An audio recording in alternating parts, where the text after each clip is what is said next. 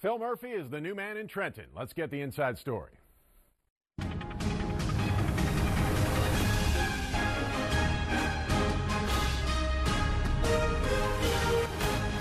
Good morning, everyone. I'm Matt O'Donnell. It is Sunday, January 21st, 2018. This is one of the few shows today that you will watch where we're going to talk maybe a little bit about the Eagles, but mostly about other things. So enjoy, please. With us this morning, Donna Gentile O'Donnell, nonprofit executive. Morning, Good morning, Donna. Matt. Brian Tierney, marketing executive. Good morning. Good morning, Brian. Hey, Matt. Jim Eisenhower, attorney. Good morning, Good morning, Jim. Matt. And attorney Jan Ting.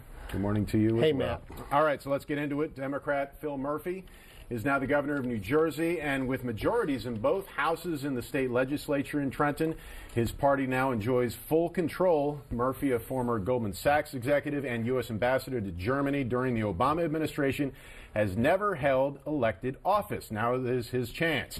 So, Donna, will Democratic control in the Garden State be the biggest thing to kind of jumpstart his agenda? I think it would be pretty meaningful. He's got a big lift in Jersey after Chris Christie and a lot of the disasters that he left behind. There's a big lift that still has to be done in Atlantic City, notwithstanding the things that have already happened.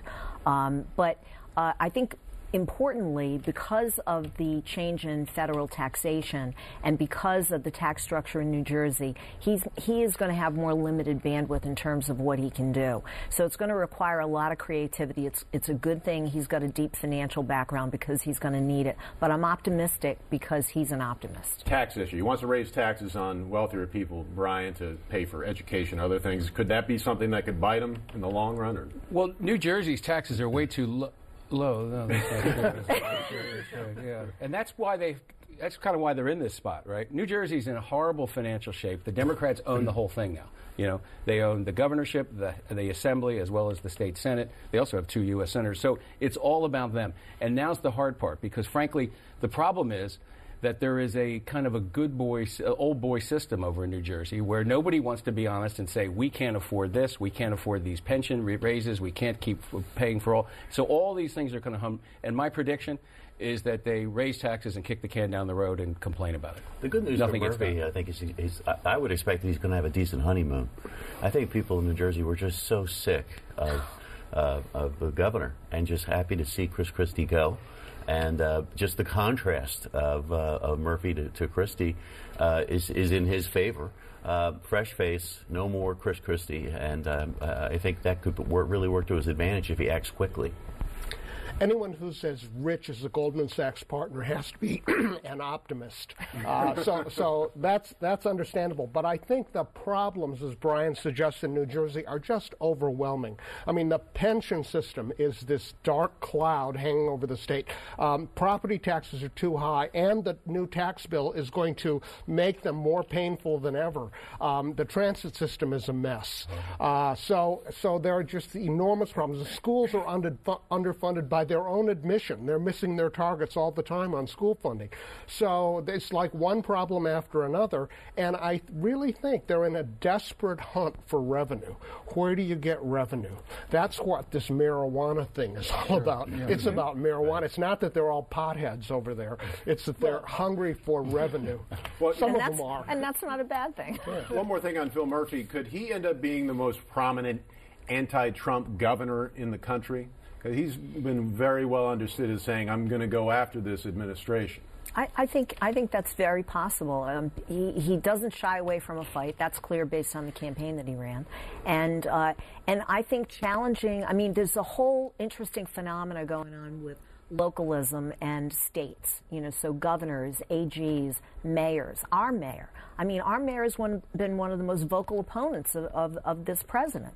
And it's important because people are looking for that caliber of moral and ethical leadership, and I think it adds up. But I also think if I was Governor Murphy, and they must know each other, I'm sure they do, obviously, because of the whole New York Circle, investment banking, et cetera, those relationships, it would be a mistake if I was advising him to kind of take on Trump right away. First, let's get what we need to get done. Don't Yeah. make more enemies. If you're thinking of running for president immediately, then I guess that's a good thing. You saw Cory Booker's terrific stage performance. That was the most fake outrage I've ever seen. I felt like I think he was outraged. I would but, say to him, Cory, stop. Let's take it again. A little less passion. Give me a little more empathy. It looked like he was like. It looked like community theater to see Cory Booker do that. It looked like community theater. We mentioned Governor Christie, one of the most unpopular governors in the country.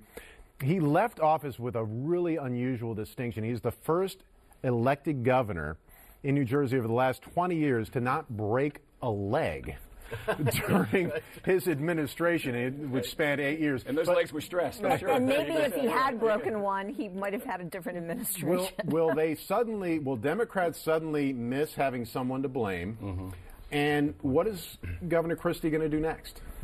I think he is, based on what I've seen with the opioid ads. I mean, Chris Christie never evinced any compelling interest in humanitarian crises. All of a sudden, opioids became a big deal for him, and then he's on TV all the time. Spending state money. Spending Hugging state money people. on PSAs by most estimations, you know, up to near about $3 million. He's building a platform to identify himself as the humanitarian face of the opioid crisis, and he will use that to recruit clients to sue pharmaceutical companies. Interesting. So Really, going Matt, back into private who practice. cares what Chris Christie does? Really? And then there's Does that. anyone have any interest in what Either that or Christie does he'll next? become a sports radio announcer. Isn't that? There was please. talk that he He was said he going to wanted do to that. do but- that, That hasn't panned out either. You know, the book hasn't panned out. I mean, he's tried a number of It's hard to different be a things. Cowboys fan in New Jersey. Yeah. Also, you know, anger only takes you so far, and I think people just got tired of Oh, this I man agree, Brian. screaming at people, screaming at people, screaming at people. I mean, it works for a while, and then it is comical to see these ads. I mean, these ads, how Oh, many my millions of dollars God. with him in the front of it, hugging people, looking like he really cares. He could reinvent himself. It's been done It's before. been in done politics. before, yeah. But he won't have really the platform to do it, and I think, you know, he tried. He thought he was going to Washington, and then all of a sudden he realized, wow, Kushner's really remembers that the fact I put his father in I thought for sure this was going to work forget out. that? What No, I thought for sure, you know. All right, conversation with the governor every year for the last 6 years about. I've had the honor to interview the governor of Pennsylvania on behalf of the Greater Philadelphia Chamber of Commerce. This year's conversation happens during an election year for Governor Wolf. It takes place on Wednesday. What should I ask? What would be the biggest pressing issue that you would like to hear from the governor on Wednesday? I think it would be useful to get his take on whether or not he feels like one of the two chambers will go Democratic, given the wave of interest nationally. I mean, we're seeing amazing things happening. You're talking about in Washington? Yeah, Okay. no, I'm talking about in really? Harrisburg. I'm asking. Because that would be almost unheard of. Right. So is this the moment? Is this the opportunity? Does he have a chance of getting at least one chamber to be on the same side with him? Because that was the biggest challenge that he's faced for his governorship, is that both chambers are controlled. Go ahead. Well, Matt, I would say, I would ask him if he gets reelected, if he's fortunate enough to be reelected, if he'd do something bold in the second term and take on campaign finance reform in Pennsylvania. We have some of the absolute weakest and worst laws when it comes to campaign finance. We've got an unlimited contribution rule. We've got individuals contributing hundreds of thousands of dollars to candidates, and it's polluted our system. And he's a guy that didn't need that. He has personal wealth. Tough issue to take on, a good one to take on in your second term. So I'd give that a shot. I'd ask him, you know, what is he going to... It seems like he's made some progress from the first 2 years of his term where he was really having a hard time in terms of dealing with the legislature. But assuming that the Republicans keep the House and the state Senate, what's he going to do to be more Rendell-like, to reach across the aisle? Because that's an area that, you know, sometimes these guys get elected as chief executives of governors, and they act like they're the king. They're not. You don't get anything done unless you can walk across the aisle and find that common ground. So what's he going to do to try to do that, assuming the Republicans keep the House and the Senate? Yeah. Donna's the first person I've ever heard who talked about a Democratic takeover in Harrisburg. I think too. it's, I mean, that it's was pretty so beyond the pale. We're living in unusual times. Brian's scenario is much more realistic. The anomaly is having a Democratic governor in a Republican state. That's the anomaly, and so really the dilemma is how do you work in that environment? He's becoming a better student of that, I think, as we go along. I think he needs to participate in Philadelphia's struggle in this opioid crisis and be more of a player and carve out a role for himself. There's plenty of things he can do. I think he's probably going to get reelected, if only because the Republicans don't really have an obvious challenger. I wrote them all down. We'll ask them on Wednesday. Thanks so much to our panelists. Now, Philadelphia is having a pretty good week. You know, yes. Like our football team is in the NFC Championship. They play tonight. And Amazon announced that the city is one of the finalists, 20 finalists out of 238 for H2, which is the second headquarters for Amazon. The nearby cities of Pittsburgh, New York, and Newark, New Jersey are also on the list. Jim, what is the biggest selling point right now for Philadelphia to be the finalist for Amazon? Our people. Our people. We've got great people. We've got great educational institutions. We've got people who are educated and hardworking. And we've got a great lifestyle. It's a great place to live. And it's affordable. We've got all of those things. As opposed to D.C., New York. Yeah, D.C. is way too expensive and too crazy. New York is also even more so. Who wants to live in Newark? So I think we've got it all. We've got the best people, the best location, and I think we got a real shot at this. I want to just say a word about the team that the mayor assembled using Greater Select, Matt Cabray, Harold Epps. They put a war room together. The package that they assembled was unbelievable. I mean, I have never seen a city government initiative that was so complete, so thoughtful, so engaged, reaching out to people. I mean, if you look at the videos that they constructed, they had everyone from Todd Carmichael, the founder of La Colombe, to Osagie Masoje, one of the most significant venture capitalists in our region. It was amazing. I was in Atlanta recently, and their cab driver was there saying that he had two government officials in Atlanta. This was about 3 weeks ago. They think they're going to get it. He overheard them. Georgia Tech being a big Georgia Tech. Atlanta's draw. Incredible. You know, Mercedes-Benz. There's infrastructures there. All those sorts of things. I think Washington's an interesting thing. He owns the Washington Post. That D.C. area and power. Pennsylvania. What do we have going for it? Higher ed, transportation, ease of getting around, affordability. Plus, you'll be hiring from Delaware, New Jersey, and Pennsylvania, so you basically have 6 U.S. senators that you're impacting. Right. Sure. Which, and you look at Amazon's bigger issues as it relates to Washington, D.C., and taxation, et cetera, not a bad thing to have. Clearly, Amazon is looking at the East Coast. I mean, the majority of the 20 are along the East Coast, so that fits into Amazon's priorities. And I agree, we're so well located, proximate to other metropolitan areas. You can draw people from New York. You can hire people from Washington. Right. Yeah. So we're well positioned for that, and it's a combination of all the things that Amazon has said they're looking for: the infrastructure, the low-cost housing, transportation. It's all there. Jeff Bezos has a house in D.C. Right. 3 of the locations that made the cut are all in the D.C. area. Is that He owns bad the Washington things? Post. Yeah, you mentioned that. I mean, are these signs that they're sort of saying, "Listen, we're going to pick D.C." I think I do think suburban D.C. has a lot going for it because of the things. I mean, he's building he actually took over 2 museums and he's combining them into a home in the Kalorama Circle area. So, but I think Pennsylvania gives you, because of the tri-state area, a lot of the benefits without being so obvious as being in D.C. One of the big problems of having lived in D.C. is the dysfunctional city government. I mean, seriously. It's really it's good been that point. way since Marion Barry, and it still is. It's a disorganized city, poorly run. And I think that's a factor for a company. Real quick on this one, Philadelphia is going after the opioid makers. The city of Philadelphia filed a lawsuit this week demanding drug companies that make these powerful drugs to pay for treatment costs and to reimburse the city for the money it spent dealing with the addiction epidemic. It also said that the city saw 1,200 fatal overdoses last year, 1/3 more than the previous year. Jim, I know your firm's involved in this suit. We're going to exclude you from this conversation. Brian, Jan, Donna, what do you think about this? Is this going to be effective? Well, I'm sorry, Jim. Go ahead. You go ahead. Well, we've all seen on TV these pictures that the money was just too good in the opioid business, and everyone had their hand in the pie, making as much money as they could, as fast as they could. So I think the city's on the right track here. Somebody needs to be held to account. Yeah, and also, when you go into the Sackler Galleries at the Metropolitan Museum or the Victoria and Albert in London or in Smithsonian, that's Purdue Pharma. That's the privately owned family. That's the people. That's the house that OxyContin made. That's the house of addiction. And I think that's an interesting thing. The museums are happy to take the Sackler money. At the same time, the money comes from horrible things. I mean, these people knew what was going on. So I'm so glad that cities like Philadelphia are starting these lawsuits, because somebody has to be held accountable.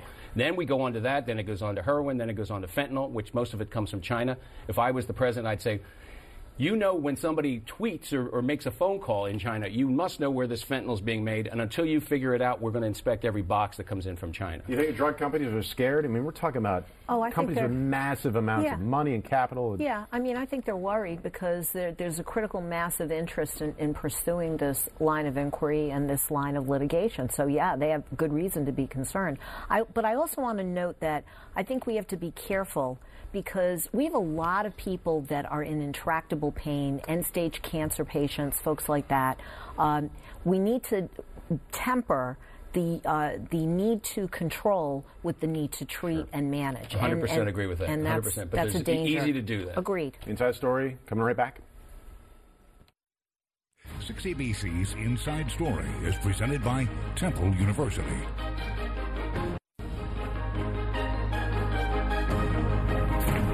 Back with Inside Story. 2 local congressional races just got a little bit more interesting. Radio host Michelle Lawrence will challenge Congressman Bob Brady during the May primary, joining former Deputy Mayor Nina Ahmad in the race.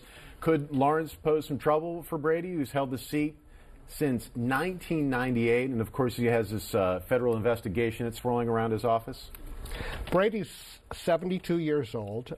These are 2 young challengers, both minorities. So on its face, you'd think this could be trouble for Congressman Brady. On the other hand, from his perspective, the opportunity to split the opposition vote 100%. Between 2 strong candidates really opens up an opportunity. I mean, I think either one of these challengers could have been a serious challenger, but with 2 of them serious challengers, I think Brady's in a much stronger position. Matt, as I've said on the show before, I represent Congressman Brady. But he's given every indication to me that he intends to run, and he intends to win, as he's done consistently, and with the support that he's had in the district for many, many years. There are 2 challengers that are announced. There's, I think, going to be at least one more challenger, and that's the Deputy Mayor of Labor in the Kenney administration, who is 30 years old, a comer. Guy's got a lot of energy. I mean, I think this primary is going to be wide open. I think Brady, assuming that he runs again, it's going to be probably the most significant challenge that I think he's though, faced. if 3 get in, he's got even more of a chance of making sure he wins. Brady says the more the better for sure, right? Yeah. Absolutely divides it up. Okay, they all have access to that poll too. Sure.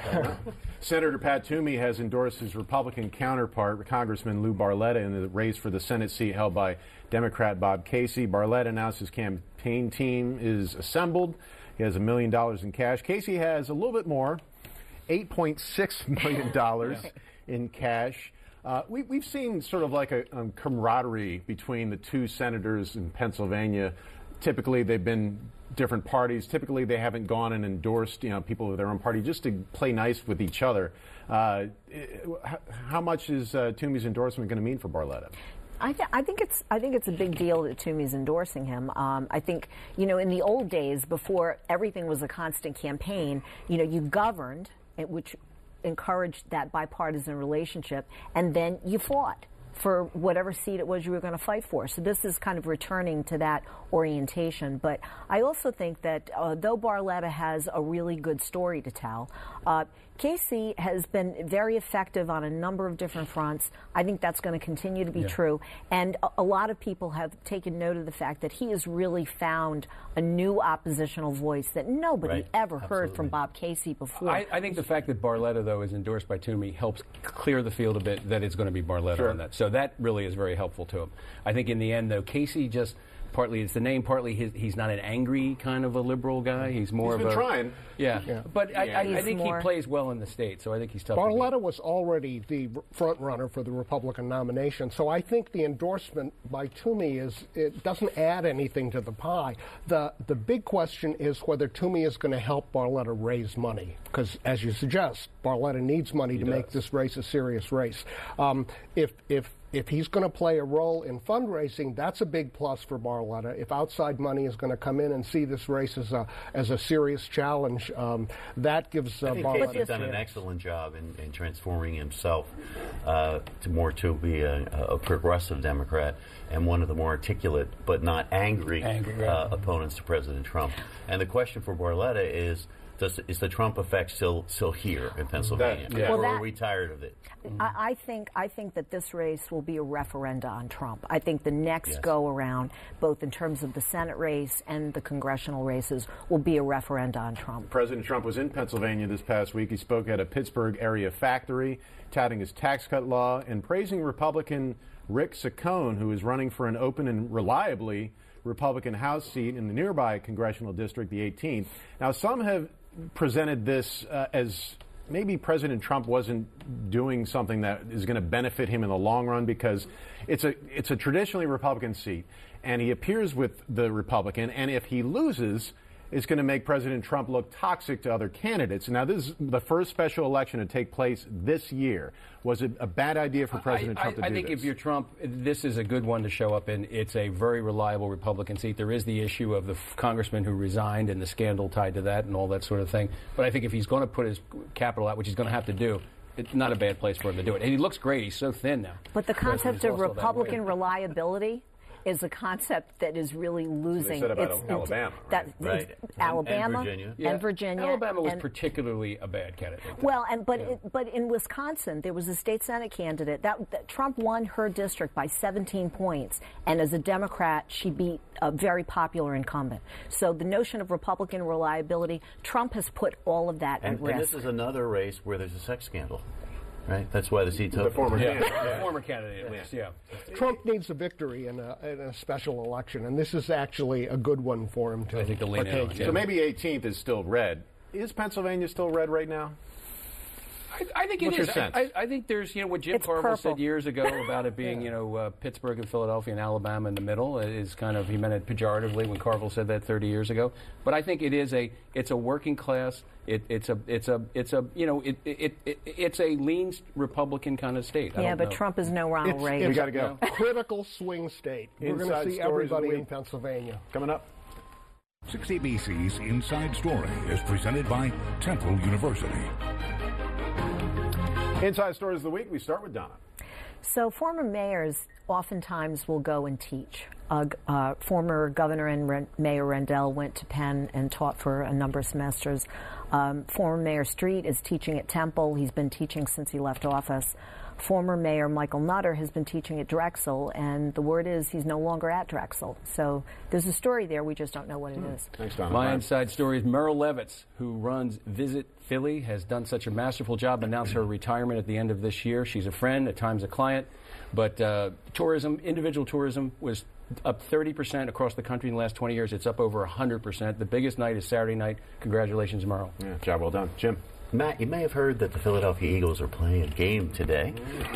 I wore my Eagle tie. Every time I have worn this tie on this TV show on a Sunday in which the Eagles have played, they have won. Oh, my gosh. You heard it first here. Oh, boy. Go Eagles.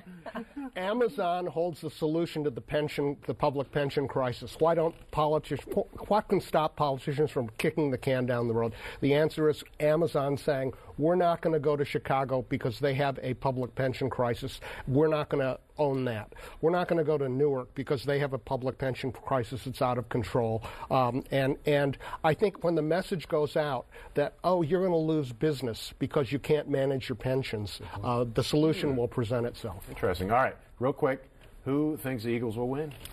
Actually, raise your tie if you have it. Okay. There you have it.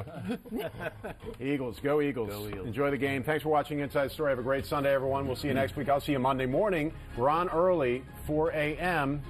Action News Mornings. We'll see you then. Have a great day, everyone. Is that a regular thing now? 4 a.m. Every time the Eagles